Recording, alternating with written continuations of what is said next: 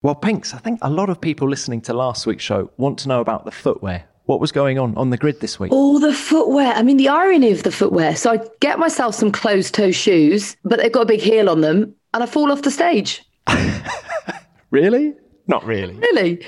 I mean, I nearly broke my ankle. So, but just as long as my toes were safe. Don't worry about the toes. The ankle's gone. You need some of those climbing gear. You know those things they wear when they do rock climbing? Ice picks. Then you won't fall... No. No. What do you mean? That's what are they called? No, they do that freeform climbing. They kind of can put their toes on very narrow edges and cling on.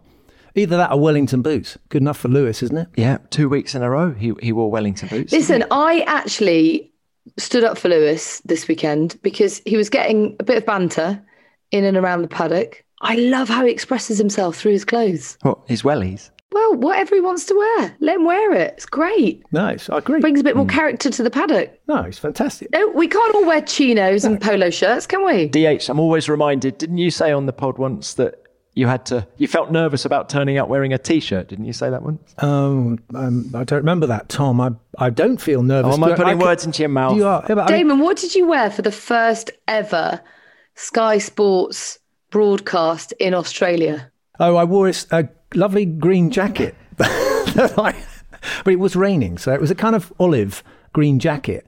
And all I heard on the coming through my ears from the gallery, from the producer's gallery, was, "What the hell is he wearing?" The chief of Sky News or Sky Sports was there and took exception to my jacket. So I gave it to him at Christmas, signed at the Christmas party. Nice. That was not off to a good start, really. But that was my contribution to the fashion world. But, since then, I've kind of toned it down a bit and, gone for the boring old colours, blue. Chinos and the polo shirt. Yeah. Safe. That's me. Folks listening at home, that is the voice of Damon Hill. He's back with us this week. Yay! Yay! Can you officially start this week's pod for us, DH? Yeah, I can start. Yeah, so welcome everybody to this week's edition of F1 Nation with Natalie Pinkham and Tom Clarkson. Hooray! Great to have the trio back, and we're going to dissect in forensic detail the last race because it was fascinating. We've got some unbelievable things that have happened in the last week. We've had Lewis Hamilton signing his contract with Mercedes, so we know what's happening at Mercedes for the next 2 years. There was big meetings going on down there about engines, weren't there? There were the heads of all the motor companies that are involved in F1 and some that aren't involved in F1 that might be involved in the future. They were there for a big powwow about engines. Guys, before we get into the nitty-gritty, I want to take this opportunity to issue an apology. Oh. And it's to the Sauber Alfa Romeo people, because I was chatting to Fred Vasseur over the weekend and I said to him, Fred, the Tuesday before this last race was a day off for everybody, and I went and rode a motocross bike, and it was brilliant. Red Bull own everything as far as the eye can see around the Red Bull Ring, and I was up in some forest doing a 12-kilometre loop on this KTM, and all the Sauber guys were there, and I was like, they were going having a great time doing jumps and stuff like that, and I said to Fred, did your guys enjoy riding the motocross bikes? And he said, what do you mean they were riding the motocross bikes? And I went, and he said, they asked me if they could ride the motocross bikes, and I told them that it was too dangerous and that they weren't allowed. Do you mean Kimi? No, I think it's all the mechanics and the engineers mechanics. and stuff like not that. The drivers. And they've just gone and got a massive bollocking because of me. So to all of the guys in Hinwil who are riding those motorcycles, I'm sorry. You're not invited again, are you? No. Class snitch. Yes. Yes. God. So that was Orcs. DH, you would have enjoyed it, actually. It was really fun. I got very muddy and very sweaty. I'm sure Sky wouldn't have worried if I'd broken my leg. It would have been good TV, wouldn't it? They'll turn up. What have you been doing? Oh, yeah, I've been an idiot on a motorbike. You're lucky you survived that, Tom. I mean, when was the last time you were on a motocross bike? I think with you, about 20 years ago in the desert in Dubai. That's true. Yeah, we did do it. We did do that. I don't know if you have seen on Kimi's Instagram his son Robin, who is 6 and is incredible on this little motorbike. It's astonishing. I mean, he's going to be, isn't he? Because he's Kimi's son. But totally fearless. And I showed my son, and now my son wants to give it a go because Robin's doing it. They're born within a couple of weeks of each other. So anything Robin does, Wolf wants to do too. How are you going to stop him, Pinks? I suppose just not give him the opportunity. That's the problem, isn't it? Expensive hobbies these kids have. Yeah. Exciting, though. It is cool, isn't it? Good to go out of your comfort zone when you're young. Except when you're watching your own kid. Yeah, it's different. I mean, when my son started racing, it's totally different when you're watching motor racing. And you watch Formula One race and you're going, come on, you could have taken more risks and everything. And you watch your son going around, you're going, do you mind just going a bit slower there? Maybe just come into the pits. Let's talk about the risks taken on track on Sunday. Can we please talk about some of the incidents that led to penalties? Because I know for a fact that you two will disagree with those 5-second penalties being dished out. Well, you start, Pinks. What did you make? Let's start with Lando Norris and Sergio Perez. What did you make of that? All I know is, as a fan of the sport, is I want to see wheel-to-wheel hard racing. And that's, I believe, what we saw. Sergio Perez now, turn 4, trying to go the long way round the outside. His duel continues with Lando Norris as he now goes onto the gravel and he loses 6 or 7 places as a result of that. That was not what Perez needed. He's down to 10th. I think a lot of fans will be disappointed that Lando was then penalised for that, which he actually believed cost him second place in the Grand Prix. Because of the penalty. He's complaining about the penalty. So he was racing in the way that he's grown up racing. He did actually say somewhere that karting, everyone knows if you go around the outside, someone's going to lean on you and put you in the dirt. Well, I mean, is that right? That's like saying if you get into the penalty box, you can trip someone up. I mean, I'm going to take a different tack and I'm going to see what happens, because I actually also agree I like hard racing, and you can't really expect someone to give way if just because a guy's going around the outside. By the same token, I used to race against a certain driver called Michael Schumacher, and he used to do that to me. There was an uproar when it happened in those days, but now it's changed. So the trend is towards people wanting to see action. Clearly, the fans want to see a bit of hard knock. They want to see a bit of argy-bargy. And so maybe times have changed. But if you go back even further, if you put someone off into the dirt, you could kill them. It was very dangerous to do that. We have to make a decision whether or not, if for example, it was made illegal to push someone wide on a corner, then Lando would have had to back off in the corner and make room for Sergio, who's on the outside. And then you might get closer racing. So the argument that it's good racing might not hold up, if you see what I mean, because actually if drivers can't push people off the road, it might mean that drivers have more opportunity to go around the outside. But Damon, their cars were not actually that close together. I didn't feel that Lando, he didn't change the angle of his steering input, and Checo wasn't ahead. It was the first lap after the safety car as well. So it's going to be close. It's going to be hard. And we've seen in the past that going around the outside there is a risk. And if you're the person on the outside, you're the one taking the risk. And I think Checo should have just backed out. It's as simple as that. And I think to give Lando a 5-second penalty was hard, but to then give him 2 penalty points was just proof to me that it was doubly wrong and that the stewards had slightly misjudged the situation, because he's up to 10 points now as well, isn't he? Yeah. I mean, I think he loses 2 before Silverstone, but still 10 out of 12, and then he's on a race ban. I just felt that was 2 guys who knew exactly what they were doing. Nothing that Lando did was dangerous. You could argue, you're arguing, Damon, that he lent on him a bit. Well, that's what racing is, isn't it? Yeah, sure it is. But I'm just trying to say, imagine it was the other way. Imagine you brought the rules back. So at the moment we're talking about track limits a lot and people losing lap times because of track limits. And they've started to accept, drivers have started to accept that they can't just drive wide on the circuit and on the curbs and gain an advantage and it be okay. So they're actually starting to apply tighter regulations to the track limits. What if they started to apply tighter regulations to the way people drove? Because I think that most people would argue if you allow people to run people off the track, then you're just going to get chaos out there, aren't you? There is an argument to say that the tighter the regs can be on running wide when you've got a car on the outside of you, the better racing you're going to get, because it means that somebody will try to go around the outside. The driver on the inside has to make allowances for that. So in other words, if you get a car alongside going into a corner, you've got to come out together, not just one of you.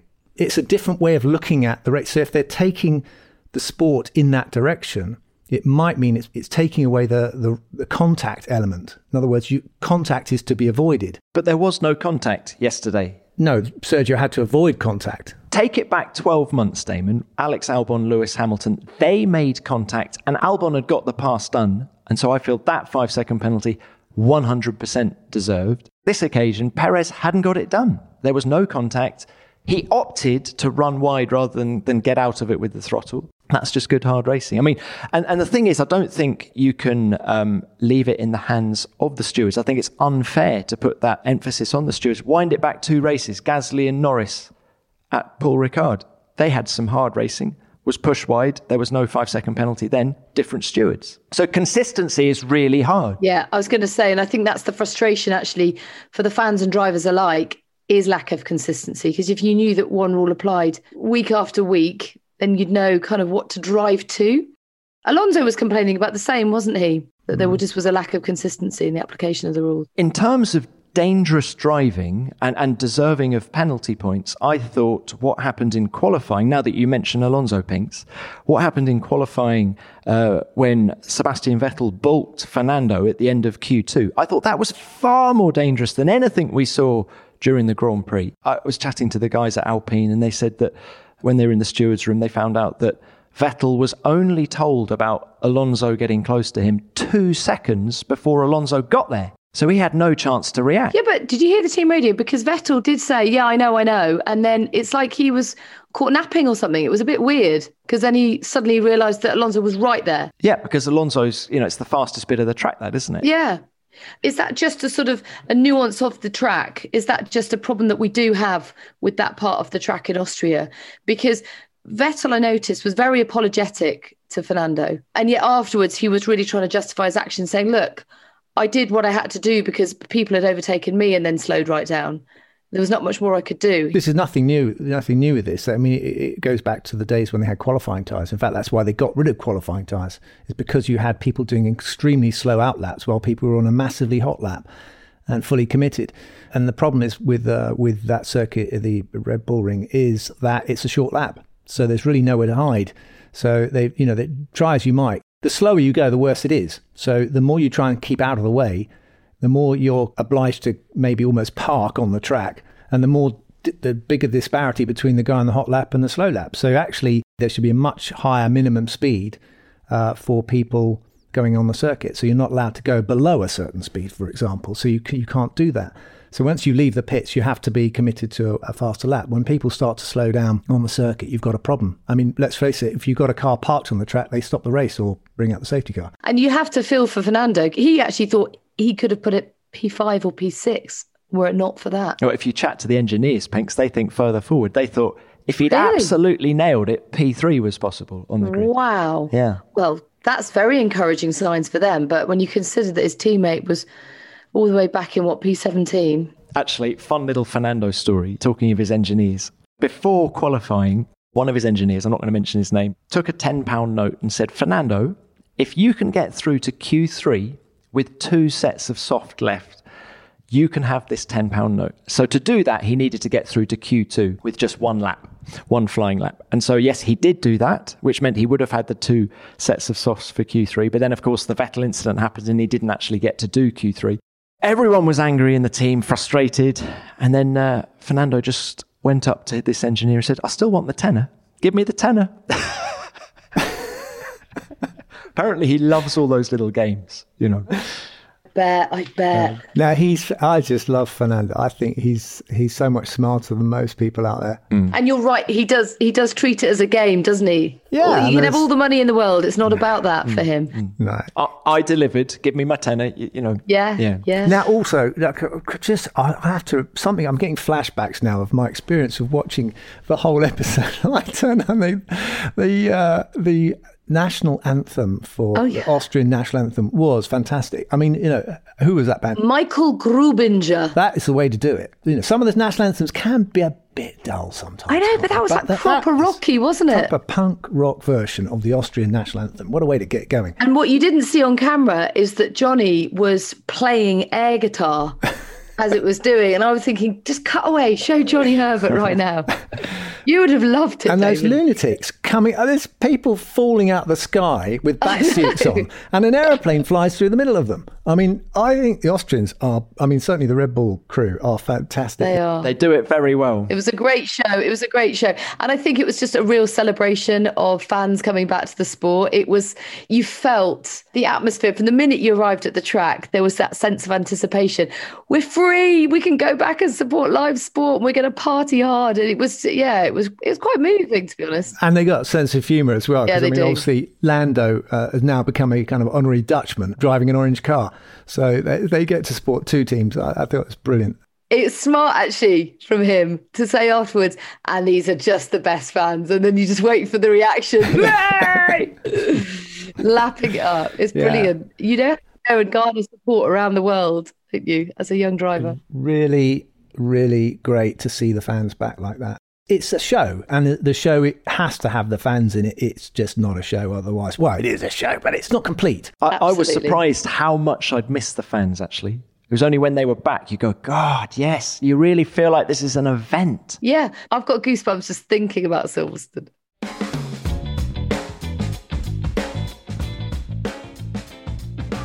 You're complaining, Tom, about the penalty that Lando got because he squeezed Sergio on the outside in what some people think is a completely legitimate racing manoeuvre. Yeah, me. That was me. Yeah. And then, boot on the other foot corner, you got Sergio Perez and Charles Leclerc going around the fast, was it turn 6? Yeah. The old Bosch curve at the old Australia. The old Bosch curve, is it? Yeah. Okay. Yeah. There goes Leclerc out of turn 3. Got a much better exit than Sergio Perez. And after Perez picked up a 5-second penalty at this corner a few laps ago, Leclerc's going to be going for it again. And Leclerc's going around the outside again, but this time he's not quite close enough. Tries to get Perez on the exit. This is going to carry on to turn 5 and 6 as well, because there's nothing to separate these two cars. Round the outside goes Charles Leclerc. You don't overtake there around the outside, and that's why Leclerc goes off into the gravel, and for the second time trying to overtake Sergio Perez, loses ground by heading into the gravel.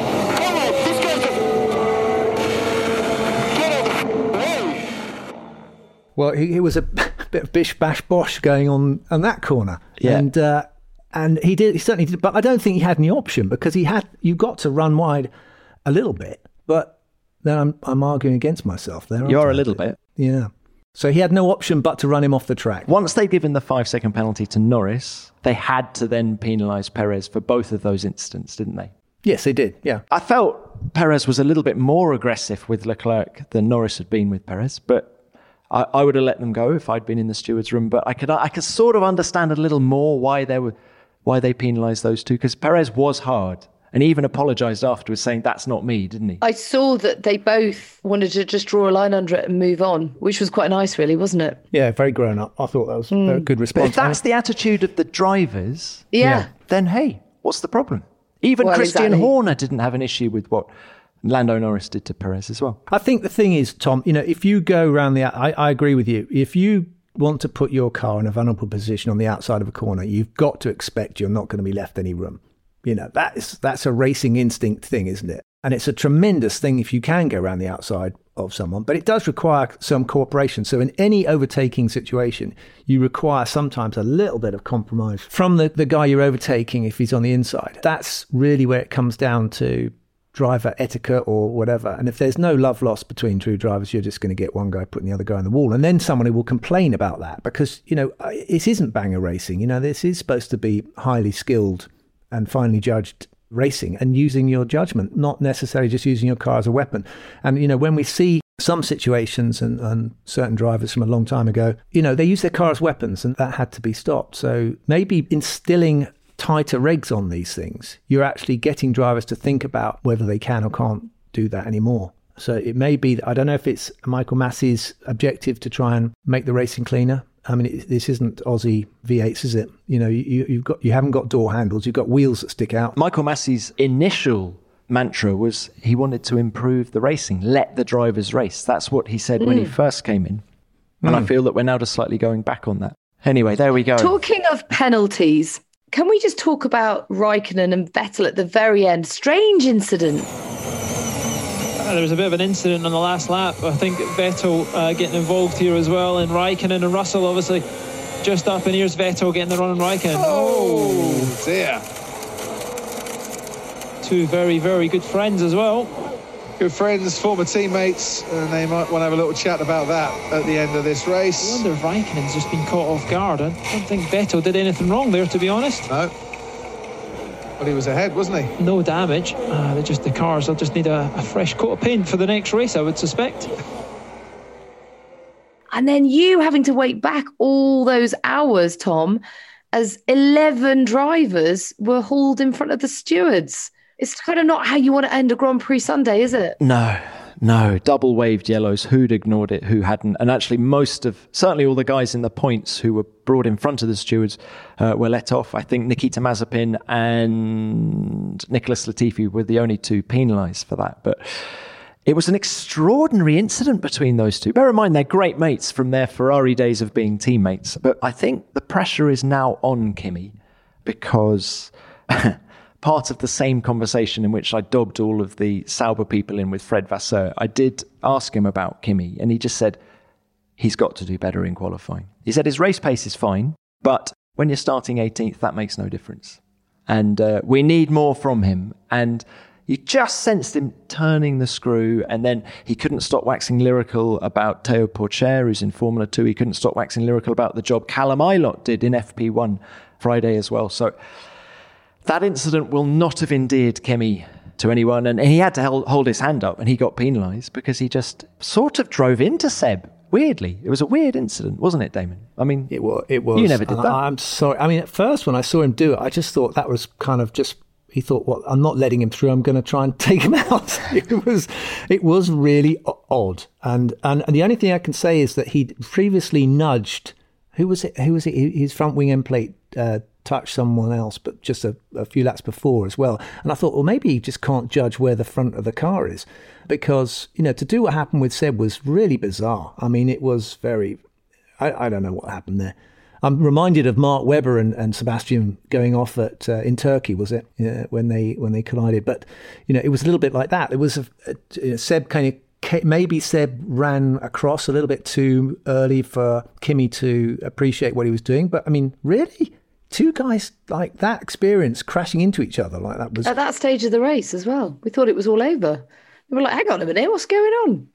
And then Yuki, do you think Yuki's mishaps are just rookie error? Do you think he's just still bedding in? What do you think, Pinks? I mean... Weird. Second weekend at that racetrack as well. It's not like it was the first time he'd been into the pit lane. And he knows the track so well. Yeah. Because he's raced there before many, many times. I haven't listened back to the team radio, but I've been told that he claims the team hadn't told him after the first incident that he'd gone wrong. Right. If that's the case, it would sort of explain why it happened a second time. But equally, why did it happen at all? Because he raced there last weekend.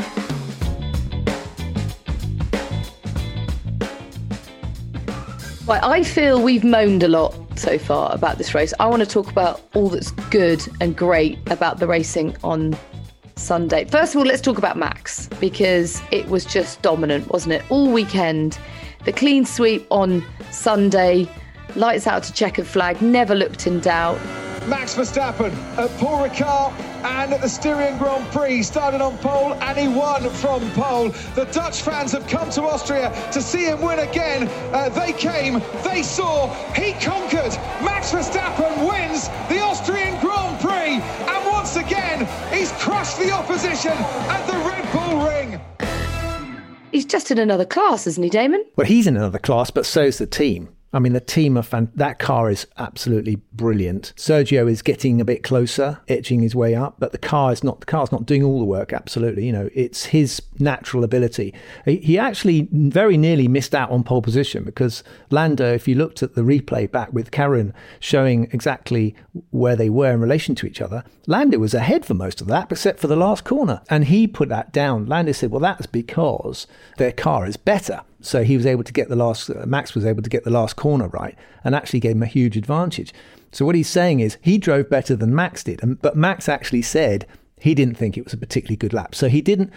I thought Red Bull are getting to the point now where they're not showing their hand or their advantage unless it's absolutely necessary. And their advantage in the race was huge. I mean, he just could fit in another pit stop over Mercedes. I mean, who would have said that a few races back, that Red Bull will be able to get to the end of the race and have a free pit stop just to get the fastest lap? Just to get the fastest lap and that extra point. It was an amazing weekend by Red Bull. And the fact that they can mess up qualifying, admit that they messed up. Max was actually, Pinks, I don't know what he was like with you, but he was actually really annoyed after qualifying. He was. Taken pole, yet he was angry because they messed it up. He said Q3, absolute mess. Well, because he didn't like the fact that the team sent him out first and he gave Lando such a slipstream. And so it's great to see that he's constantly pushing for perfection, and that even on a sort of subpar day, as he put it, you can still put it on pole, and your nearest title rivals back in P4. Yeah, that is how big the advantage is. How old is Max? Is he 23? 23, right? So if you were to see him talking, being interviewed, you'd say this guy's got to be 34 years old. Yeah, 100%. I mean, his maturity, considering he's in the position of going for his first ever Formula One world title. The guy is cool as a cucumber. He's sharp when he comes to difficult questions. He comes back with a very sensible reply. He doesn't rise to the bait at all. I mean, really looking very formidable, for his relative youth. But he has been in Formula One. Is it 7 seasons now? No, 6. What is it? It was 2016 when he won in Barcelona, wasn't it? So 15 was his first year, wasn't it? Yeah, that's when he won on his debut for Red Bull. It's like he's won championships before. You ask him a question after the race and say, how much are you enjoying riding this wave of success? And he goes, I am enjoying it, but we mustn't let up. We've got to keep pushing. We've got to keep driving home the advantage. And really, he's an old soul. Yeah. Old head, young shoulders.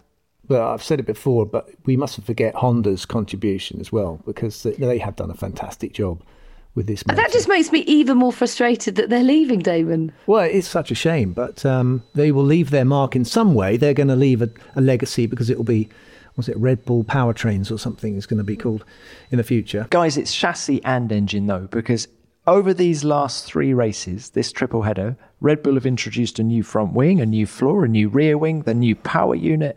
Everything is working in harmony there. All the while, Mercedes haven't introduced anything. They've got a bit coming, haven't they, for Silverstone? There's a bit coming for Silverstone. A fair bit. Yeah, like Johnny said, it's going to have to be a fair bit. Yeah. He signed off with that one. I mean, it will have to be a bit of a chunk, Tom, I think, to be able to take the fight. I think when we do our post-Silverstone podcast, I think we will have a very clear indication as to the direction of this World Championship. If Red Bull are still dominant at Silverstone with Mercedes bringing this upgrade, then Max is looking very, very, very good, isn't he? There's so much to celebrate about the weekend. George Russell. And I know he didn't finish in the points, but my God, he did well to defend and hang on in there. And his quali, and his quali. His quali was amazing, wasn't it? Yeah. I'm sorry if we've been a bit negative, but I mean, we were talking about penalties and stuff, but he ended up getting asked. They looked at whether or not he defended too vigorously with Fernando Alonso, didn't they, in the race, and whether or not he'd changed lines or something. But eventually he had to give up his position, but not after outfoxing the old fox himself with a few clever, car positioning manoeuvres and keeping him back as long as he could. But ultimately it was to no avail. But he fought for that point brilliantly. But DH, the key to it was that on the approach to turn 4, which has caused so many problems, he had his car in a place that prevented Fernando from trying to go around the outside or the inside. He just judged it perfectly, lap after lap. I don't know if you saw something put out on the F1 Twitter account, but you could see from an on-car camera that when they got out of their cars in Parc Fermé, Fernando called George, walked round to see him, and they hugged each other. That was just brilliant. No, I didn't see that. Just respect. Great. And Fernando then came out later and said, I knew it was going to be really hard getting past George because he's so good. And I felt sad. He didn't get his point, but I'm afraid I have to do what I've got to do. Yeah. And it was interesting because George was phlegmatic afterwards as well, because he was like, you know what, I enjoyed it. Plenty more of that to come, please. Rather than sort of wallowing in self-pity for the fact that he still hasn't got this first point for Williams. It's great. I love seeing the old versus the new guard. Do you think that Fernando would have hugged him if he'd held on to 10th place. Maybe not. Actually, I think Alonso 2.0 would have done. I think he is just loving Formula One at the minute. Yeah, it's all good. And to the extent that in the press conference on Thursday, bit of bants before the cameras were turned on, I said, "What have you done between the two races?" And he said, "Oh, I stayed here. I stayed in the mountains, and I went for a bike ride." And I said, "Oh, that must have been hard work with all the hills." And he goes, No. At my age, you get an e-bike." He'd never had laughed like that back in the day. He'd never have sort of put himself down like that. So he's in great form, loving it and loving the battle. And yeah, it's also intense when you're young, isn't it? It was also quite funny, I thought, with George and Lando when they shook hands at the end of the race, and he shook his hand. He said, "Oh, you're a bit sweaty," and he said, "That's champagne, mate." Yeah, that was a great comeback, wasn't it? Oh, yeah.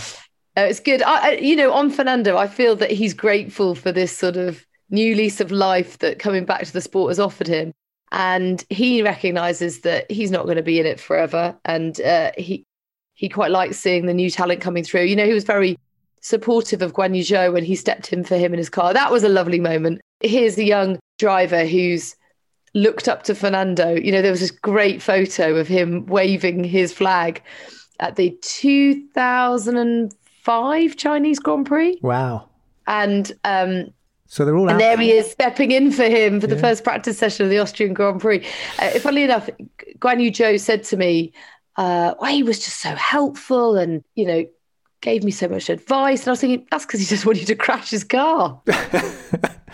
Oh, that's a little bit harsh, but it is true. He probably didn't want it, but I think there is this generosity of spirit, with Fernando, which is genuine, and that's he's a proper champion. I think Lewis is like that now as well. I think they have got to the point where they've got enough in the bank to be able to. I don't mean money. I mean in terms of success and racing, to be able to give a bit back. Yeah, it's brilliant. With age really comes perspective. And Fernando was funny actually talking about he started doing track walks, having not done them before in his career. And he started in Portugal.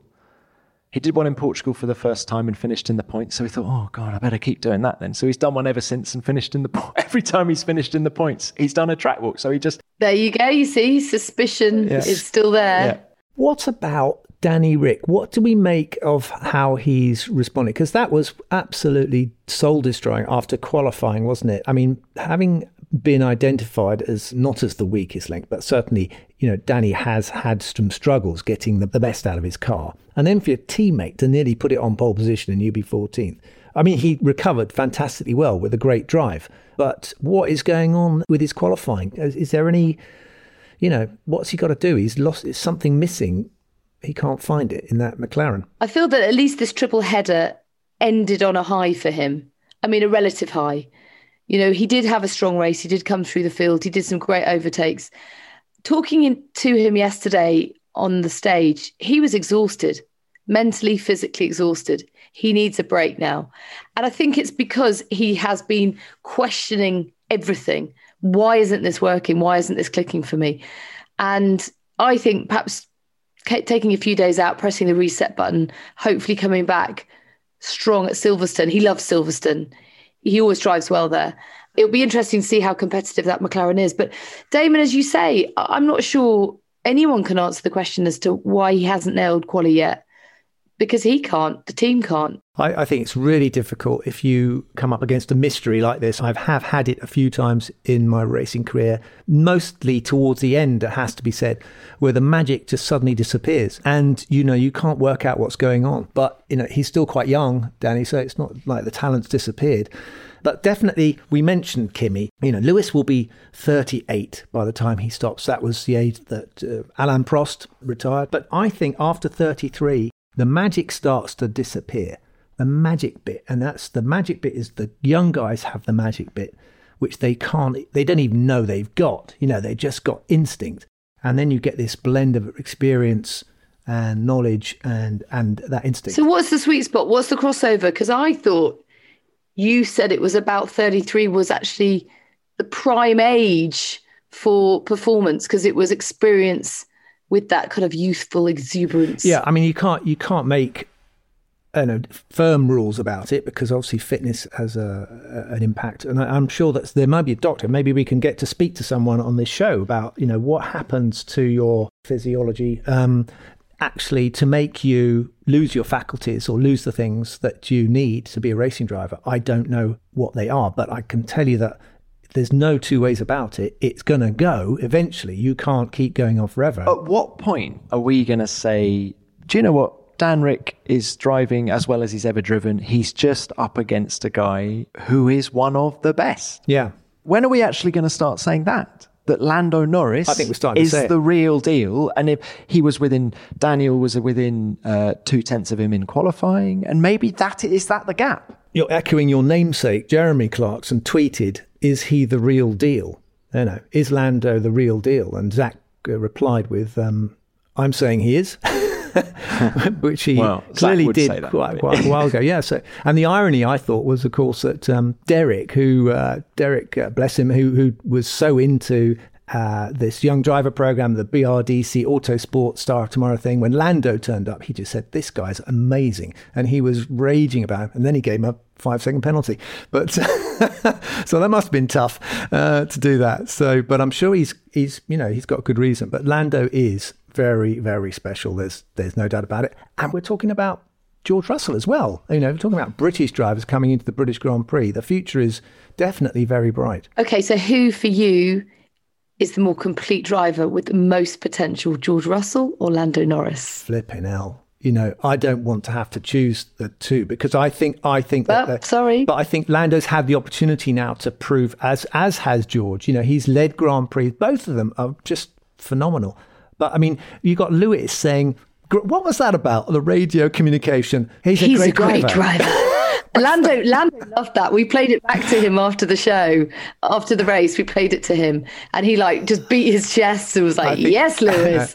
I mean, it's lovely to hear that, isn't it? From your rivals and someone like Lewis, who's so accomplished. But Pinks, it gets better than that, because I was told that in the TV pen, Lando arrived in the TV pen after the podium. Lewis stopped whatever interview he was doing, went over to Lando, put his hand on his shoulder and said, "Hello, Speedy Gonzalez." So not only was there the radio message, there was this big show in the TV pen as well. What is that all about? Well, you've also got the same going on with Fernando and George. There's a bit of a sort of bromance developing there, isn't there? Fernando almost felt guilty overtaking him at the end and depriving him of that elusive first point for Williams. But Pinks, on the subject of Lewis coming out with all this stuff, because I think it's relevant, because we're now discussing who is going to partner him at Mercedes. Toto Wolff has said it's either going to be Valtteri Bottas or George Russell. But is Lewis bigging up Lando Norris just to raise a few questions in Toto's head about... Because I think Lewis would love to have Valtteri Bottas next to him, because he's a known quantity. And in fact, Valtteri did a very good race yesterday, didn't he, in Austria? Because when it didn't work for Lewis after he had those aerodynamic issues, he was there to take the second place. But I'm just wondering if Lewis is bowling a googly. Motive. I don't know. It seems strange, doesn't it? That is the alternative interpretation, that there is no ulterior motive and that it was just a nice thing to do. There is that possibility. But you just... There is that as well? Tom's, he's been in this game too long. He's seen it all before. He knows what they're like. Well, I don't know. But DH, if you wanted to compliment a driver, why do you need to do it in front of all the TV cameras? Why can't you just do it away from the TV cameras? It would mean more, actually. It would feel more sincere, wouldn't it? And actually, I would have loved it if Lewis had complimented George after he stepped in for him at the end of last season. That would have been really big, and he was noticeably quiet. Yeah, well, the intrigue is oh God, it's a savoury one. But so who would we sign if we're Toto Wolff? Who would we put alongside? Oh, I'd definitely put George in. I think it's done, Tom. Damon thinks it's done. This is nothing against Valtteri, because I think he's great, but there's just something so exciting about having George and Lewis in the same team. Completely agree with that. And actually, if I was Valtteri Bottas, I think Williams is a good option next year. Yeah. Mercedes engine, Mercedes rear end. Look at the transformation that team has gone through in the last 3 races. Yeah. They're now disappointed the old with P11. Back to where you were, Valtteri. Yeah, so I think, if you're Valtteri Bottas, do you want to be Lewis is number 2. I know officially he's not, but Lewis is number 2 again. Or do you want to go and be the team leader at Williams in what could be a good car? It's a really good point, Tom. It's a really good point. Yeah. Yeah. Yeah. And mould a team around him. You're good, TC, aren't you? Clever. Clever chap.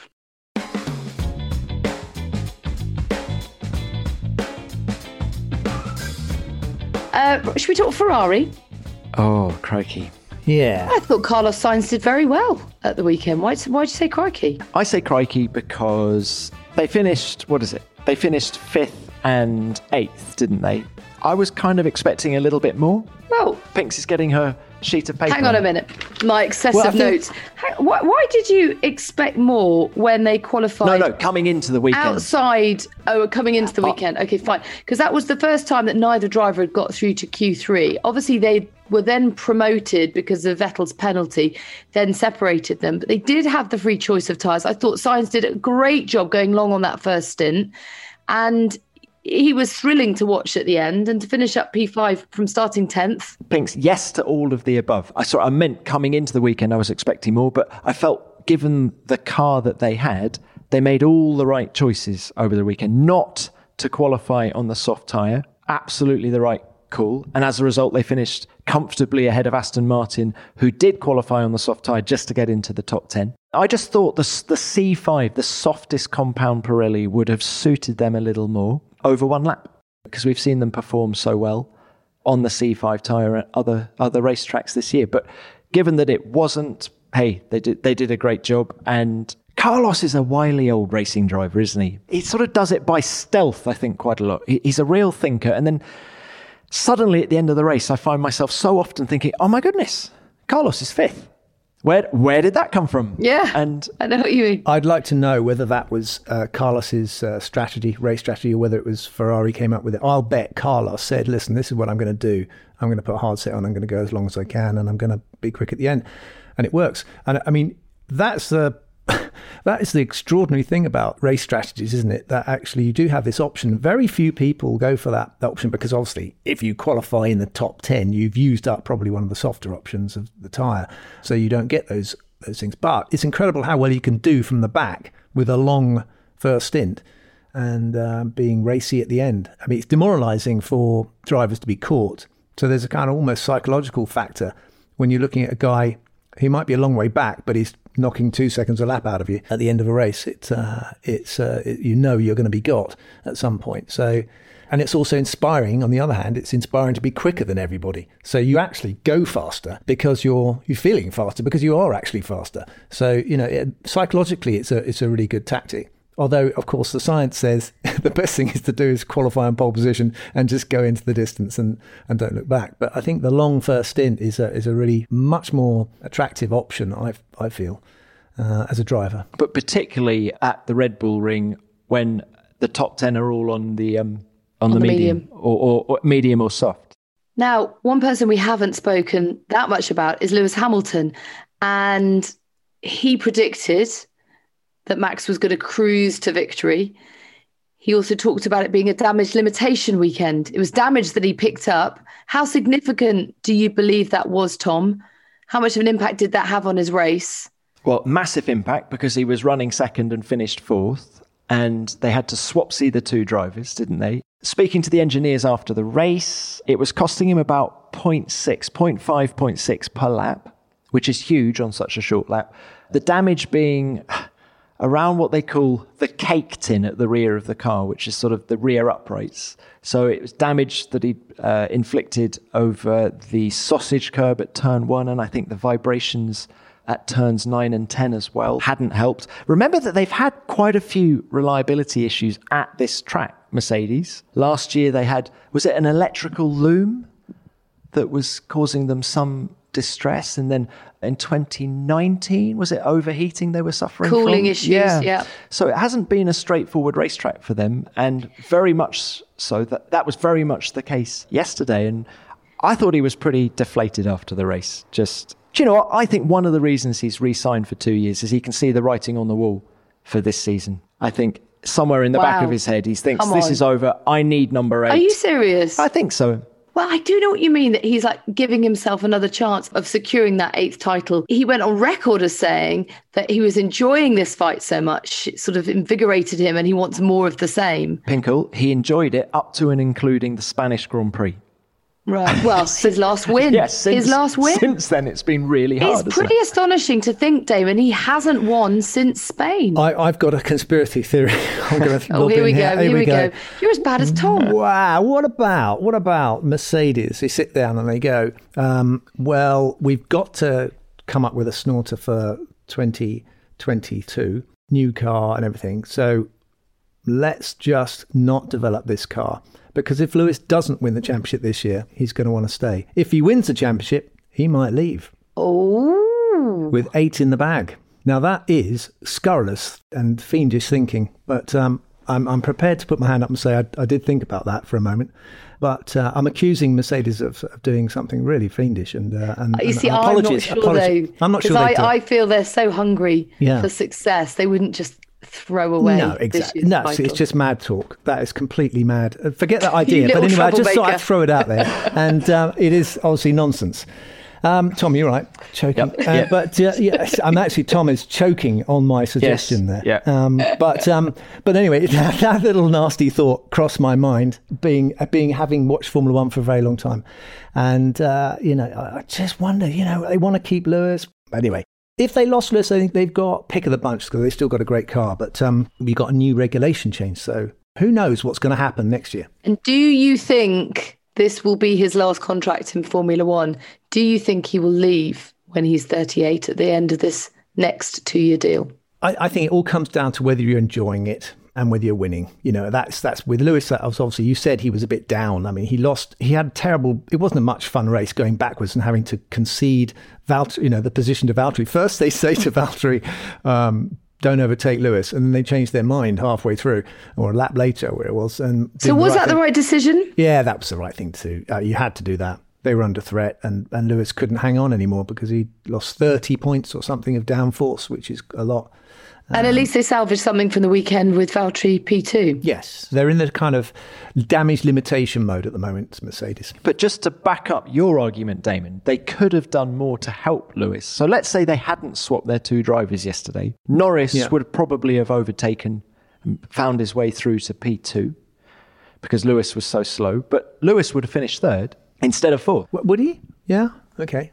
He would have, if they hadn't swapped the drivers and just told Valtteri to hold station. The worst case scenario was that Lando Norris would have finished 2nd and Lewis 3rd, which would have given him more points for the championship. Yeah. So that's them engineering the loss of this world championship to keep Lewis for 2022.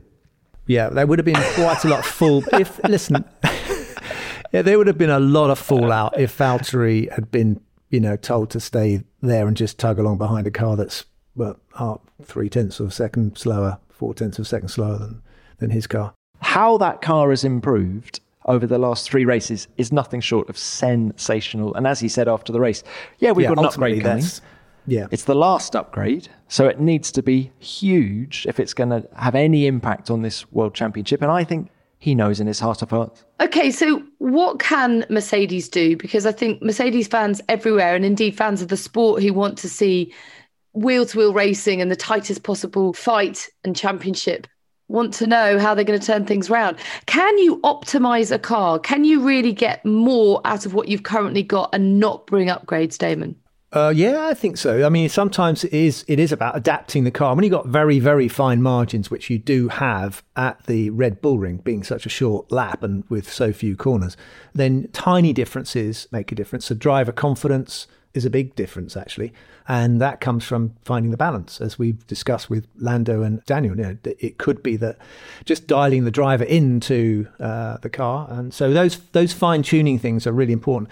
But don't forget, we've got this ridiculously new dramatic change to the whole qualifying format coming up at Silverstone. So all things are uncertain at the moment in terms of qualifying. How do you feel about that, Damon? As a driver, how would you feel going into that? I think it's a great idea to try something new. I think it's been quite well thought out. I think it will create interest. I think that Friday will be you'll be able to come out on the news with new information that I think will be on a Friday night, which is quite often not the case at the moment. With Friday's a bit of a damp squib in terms of how it affects the race. Nobody really knows. There's nothing definitive, but by Friday night we'll have a pole position for the tomorrow's race, and so that will be I think good for promoting the sport, and I think people will tune in. I think it's going to be a very interesting development in Formula One. Tom, for anyone who isn't clear as to what's happening, just run us through it, how it's going to work. We're going to have qualifying on Friday, qualifying as we know it now.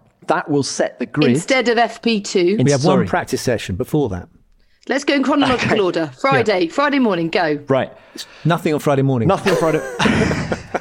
We're going to have one practice session. Then we go into qualifying on Friday, and that will set the grid for sprint qualifying the following day. And the result of sprint qualifying will set the grid for the race on Sunday. I completely agree with Damon. I think it's a fantastic idea. I've got one issue with it, which is that the driver who finishes the sprint qualifying race on Saturday will be credited with pole position. And I'm afraid I love quali, and qualifying is about one Banzai lap. And so I feel that the pole position man is going to be the guy on Friday, not Saturday. Do you think it gives the fans a bit more because they get to see and enjoy more competition throughout the weekend? Oh, 100%. No, my only issue is this statistical thing that the person who sets the fastest lap of the weekend on Friday, assuming it's dry, will not be the guy credited with pole position. That will be the guy who's won the sprint qualifying race on Saturday.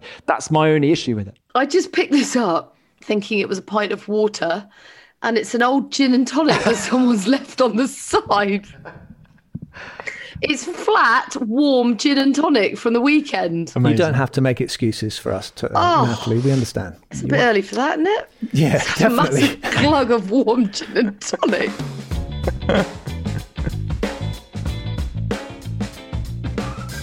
Well, that's a good chat. I think it's been a good debrief.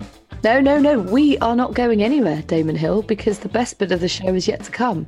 Oh. Which is, of course, Ask Damon. They're going to be asking me more questions. They are. Oh. Probing. God. Okay, let's hear them. Hi Damon, it's Chris from London in the UK here.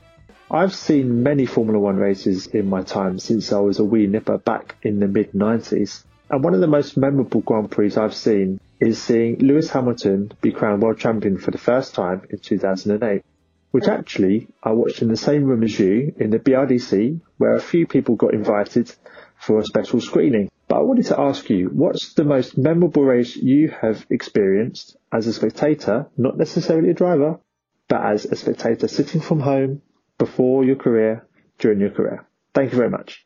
So Chris asking me which is the most memorable Grand Prix I've experienced as a spectator.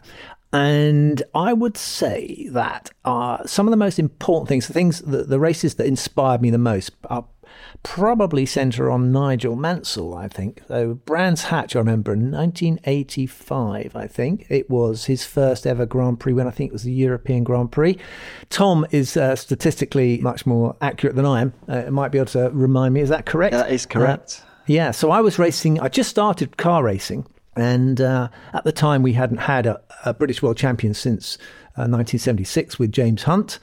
So Nigel cracking his first Grand Prix win there at Brands Hatch inspired me. And I stood at Paddock Bend outside a hospitality unit, and I stood there rooted to the sport every single lap and looked at this speed trap thing they had going into Paddock Bend, and it was 185 miles an hour going into every lap. And these are the turbocharged Hondas. I actually got a chance to drive that car in Suzuka a few years ago with Sky, and they set it up and I drove it with Honda. Oh my God, what a brutal car that was. Anyway, so what an amazing, uplifting experience that was. I got, really inspired by watching that race. So, yeah. I thought you might have said one of watching your dad win a race or something like that. Yeah. Well, I wasn't really orientated towards thinking myself as a racing driver back then. So that's what my dad did, and I didn't really have so much it was so much more difficult to follow the sport in those days. You know, you stood at the track and you watched cars. You didn't have screens to look at, or, you know, the communication was pretty difficult with just tannoys. So I wasn't really aware when I was at a track when I was younger how my dad was doing. But I remember him winning the International Trophy race at Silverstone in 1971, I think it was, which is his last Formula One race victory. But I was more interested in listening to Arsenal versus Leeds, I think, in the FA Cup final on the radio. So I just saw him go past, and then I go back to the football. So no, I wasn't, terrible admission, but I wasn't so inspired by watching my dad race, but more by Nigel. But they both had moustaches. Maybe there's a connection. Right, should we get the next question then? Hello, this is Frank from San Francisco, California. I'm very much enjoying your podcast, and of course the F1 season has been awesome this year. I'm really pulling for my favorite, Carlos Sainz. Beyond that, I'm curious, what's the oldest F1 car you've driven on a track? Very fascinated about the way the technology has changed, and what maybe surprised you about the way it handled and performed. I just would really like to hear those insights. Thank you very much, and keep up the good work, everybody. It's been a great year so far. Well, that's actually a lovely question going into Goodwood, isn't it, Damon? Because you must have driven some old bangers. Great old bangers, no. Some classic F1 cars there. It's fantastic. I love the old history, the old cars, the evolution of Formula One. It's just fantastic when you go back and you get a chance, as I'm lucky enough to have done, to be given these extremely valuable cars to do a few laps. So I think I have to say the oldest car I probably drove was an ERA at Silverstone, Donington actually, sorry. It was basically an engine on what looked like just a square frame with some wheels bolted on each corner. But it was one of the very early, obviously, English racing cars that showed any success. So what year would that be, Tom? That's pre-war, isn't it? ERA? But or maybe it was actually Raymond Mays, wasn't it? Maybe it was early 50s, actually. Could have been. But absolutely terrifying to drive because you've got nothing to stop you falling out. You have to hang on to the steering wheel, and there's no sides to the cockpit, and also no seatbelts. And anyway, you feel like you're sitting on a bar stool. You're so high up. So, but a great noise. The engine made absolutely a brilliant noise. Which car do you wish you'd been able to drive from history? I think probably that beautiful Mercedes that Fangio used to drive and Moss used to drive probably would be one. 1955, is it? 196, right. Yeah. If you're listening, Mercedes. Cars. Or maybe one of those shark-nosed Ferraris. I mean, there's so many. They're beautiful. I've driven nearly all of my dad's cars. So one of the very early... I've driven a Lotus. Yeah, the Lotus... Which Lotus have you driven? I think it was a 1959, 58 car that was actually a Formula 2 car, and I've driven the first BRM as well, 1960 BRM. God, listen to you. So how many have you driven? I've probably driven most of the BRMs. In fact, at Goodwood, I think I'm going to be driving a BRM in the Murray Walker celebration that they've got going on there. But so I'll get a chance to drive. I should make a list. I know Martin Brundle has got a very comprehensive list of every car he's ever driven, which is probably a bit bigger than my list. He's driven a race winner from every decade of Formula One. Yeah, amazing. Martin has. Yeah. And he likes to drive them fast as well. He doesn't just go round. I mean, you know, he gives them some stick as well. Have I told you about the time I drove a race winner, guys? Did I ever tell you? Have I ever bored you with that? No, but I feel like you're going to. I want to hear. I do actually want to hear, Tom. So early 2000s, British American Tobacco were doing a swapsy between Jacques Villeneuve and a guy called Dave Charlton, South African Formula One driver from the 70s. And we had Emerson Fittipaldi's 1972 championship winning car at Valencia. So they swapped. Dave Charlton drove that year's current Formula One car, and Jacques Villeneuve drove the Lotus 72 that David raced. And they then said to me, do you want to have a go? So I was like, yeah, all right, I'll have a go. So I signed my life away. Don't bloody mind if I do. Signed my life away, and lucky. You remember how Jacques Villeneuve always had oversized overalls? They were always too big for him. But he was quite small. He was small, but anyway, they managed to fit me, and in I got. And it was an absolute joy. Of course, I didn't drive it hard, but what really struck me was how sweet the whole thing was. I thought there would be a lot of travel in the steering or the gears or something. Absolutely sweet. And Dave Charlton said it was like driving the car from 40 years ago. He said it's just like it was back in the day. It's amazing. That is great. How they look after the cars and how good they are, these old cars now. The people who own them they love them, so they invest a lot of money. They've got to have quite a lot of money to look after them, so they're actually sometimes better than they were back when they were built brand new. Classic Team Lotus, I think we're looking after this one. Lovely stuff there. There you go. San Francisco, Frank, thank you very much for that great question. If you have any more interesting questions, then we'd love to hear them and play them. And you have to send an audio recording to askdamonhill@gmail.com. What are you guys up to then for the rest of the day? Well, Pinkle, I am about to go to the airport and I'm really excited about going home after 3 weeks on the road. So that's me. What about you? Probably going to go back to bed, if I'm completely honest. I'm absolutely knackered. It has been a long triple header, hasn't it? And I'm thinking, because the kids break up at the end of this week, I may well make the best and most out of them being at school right now, which is to have a little sleep during the day. And Damon, what are you doing for the rest of the day? I haven't got that far yet. I haven't thought about it. Oh, God, it's been... it usually involves some sort of dog walk. We've got this dog who just needs walking all the time. God, how selfish is the dog to actually want to be walked? Yeah, he wants feeding as well. No. Yeah, that's non-stop. No, the cat gets me up at 5:30. She's over there asleep. But I'll probably do a bit of guitar practice, a bit of golf practice, Oh, what a pair. Golf practice. Yeah. Golf practice. Pinks, what about you? If the kids are at school, you need to get out on the golf course again. I do.